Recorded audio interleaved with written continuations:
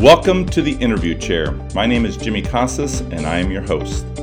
Are you an educator who is currently feeling overwhelmed, exhausted, or wondering if you can continue to do this work? Visualize yourself back in the interview chair. You were genuine, sincere, and full of passion. You convinced the group of people that you were the best person for the job, and you believed it. That is the real you. Thank you for joining me as I take you back to the interview chair to remind you of why you wanted to become an educator. Welcome to episode 1 of the interview chair. I'm going to be really honest, I'm a little nervous. 1, because it's my first podcast, but 2, because I don't want to be that guy. See, part of the issue is I don't know you. And I've never been in your classroom. I've never been in your building. I've never been on your campus. And now I'm going to come on a podcast and try to tell you what you should be doing? No, that's not my purpose. What I hope to do, though, is that I hope to push your thinking. I hope to push your thinking so you'll begin to reflect. See, I believe that without reflection, there is no growth. And I also hope to share some thoughts with you that will lead to conversations amongst you and your colleagues. And finally, honestly, I hope to inspire you to become a better version of yourself. That's really what I want to do. That's really what this is all about. Because that is my why. My why is to inspire others to be more and do more than they ever thought possible. For those of you who don't know me, I began my career in Milwaukee Public Schools working in the inner city. And by the age of 26, I had taken my first principalship and served in that capacity for 22 years. But the real story is what happened 12 years into the profession. And what happened is that I lost my way. I found myself in what I call the edge of the couch moment. I don't know if any of you have ever been on the edge of the couch in your professional or personal life, but if you have, well, you know it's not a good place to be. It's dark. It's lonely.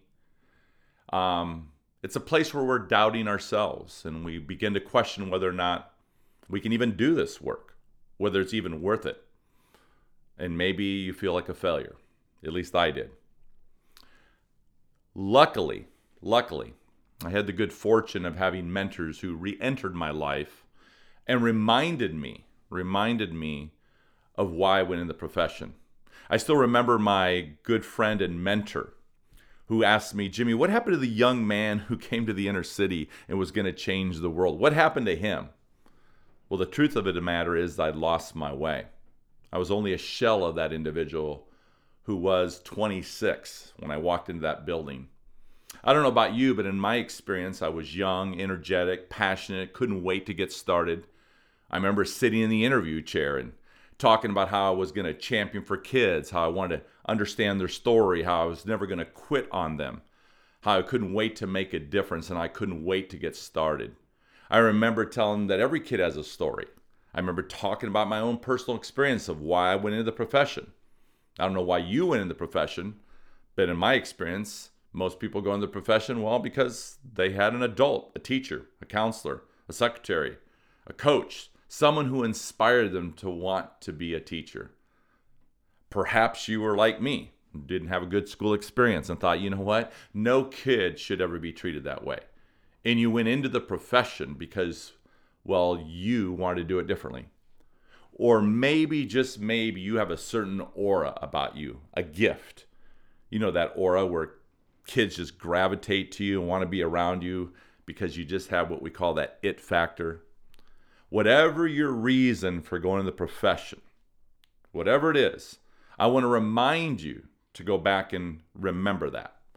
To take a moment to slow down and pause and reflect and see yourself sitting on the interview chair and ask yourself, do you remember what you said when you sat in that interview chair? Do you remember what you said you were going to do for students? Do you remember what you said you were going to do for your colleagues? Here's the good news. The day you walked out of that interview, the people in the room talked about you. And they said things like, oh my God, she was amazing. He's exactly what we're looking for. She's going to be a perfect fit. Did you see how she talked about those relationships? Did you hear those examples he gave? That's exactly what we need. And you should feel really good about that.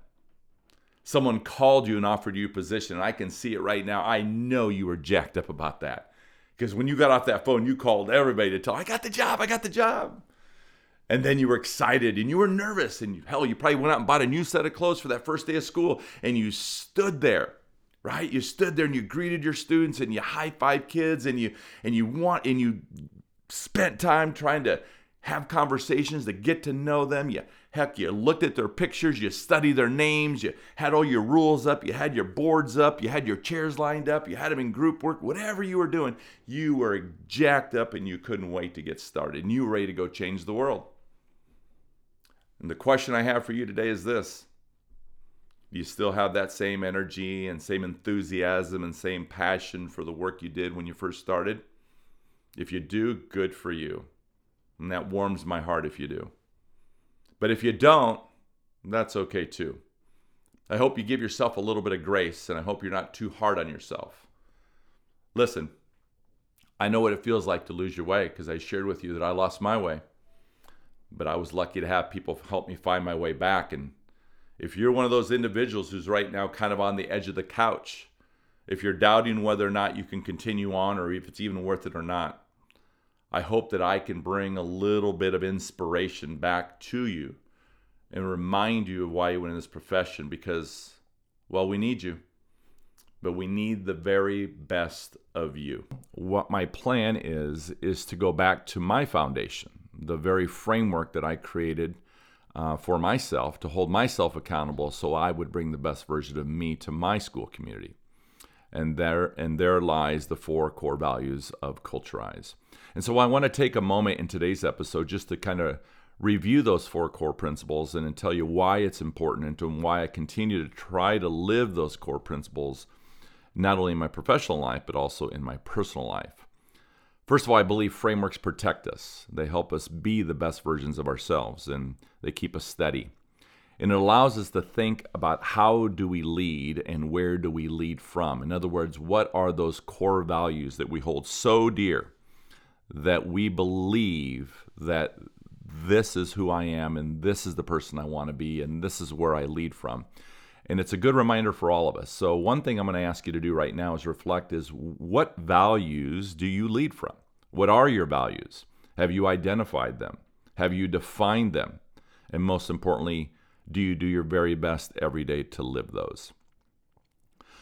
The 4 core principles of Culturize begins with the first one being to be a champion for all kids.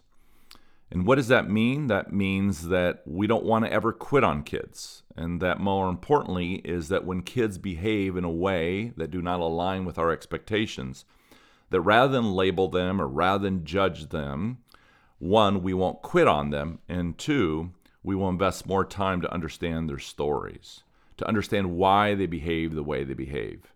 You see, I've never met a student who didn't want to be great, but I met a lot of kids who lost their way. And I believe great teachers and great leaders can help young people find their way back. And so it not only works for kids, but it's also about being a champion for everyone, for our colleagues, for our supervisors, because, well, we can't quit on them either. And we want to help them find their way back. Core principle number 2, expect excellence. Where the first core value is all about relationships, expect excellence is all about modeling. Because we know that what we model is what we get. So the question is, are we modeling the behaviors that we want others to emulate? In other words, we can't ask others to do what we're not willing to do ourselves. And so that's a reminder that before I ask anybody to do something or before I go approach someone to have a conversation, I have to ask myself, wait a second, am I doing those behaviors? Am I doing what I'm expecting them not to do?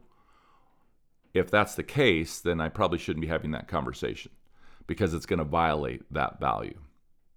And so again, core value number 1, being a champion for all kids and for our colleagues. Core value number 2, expecting excellence. It's all about modeling.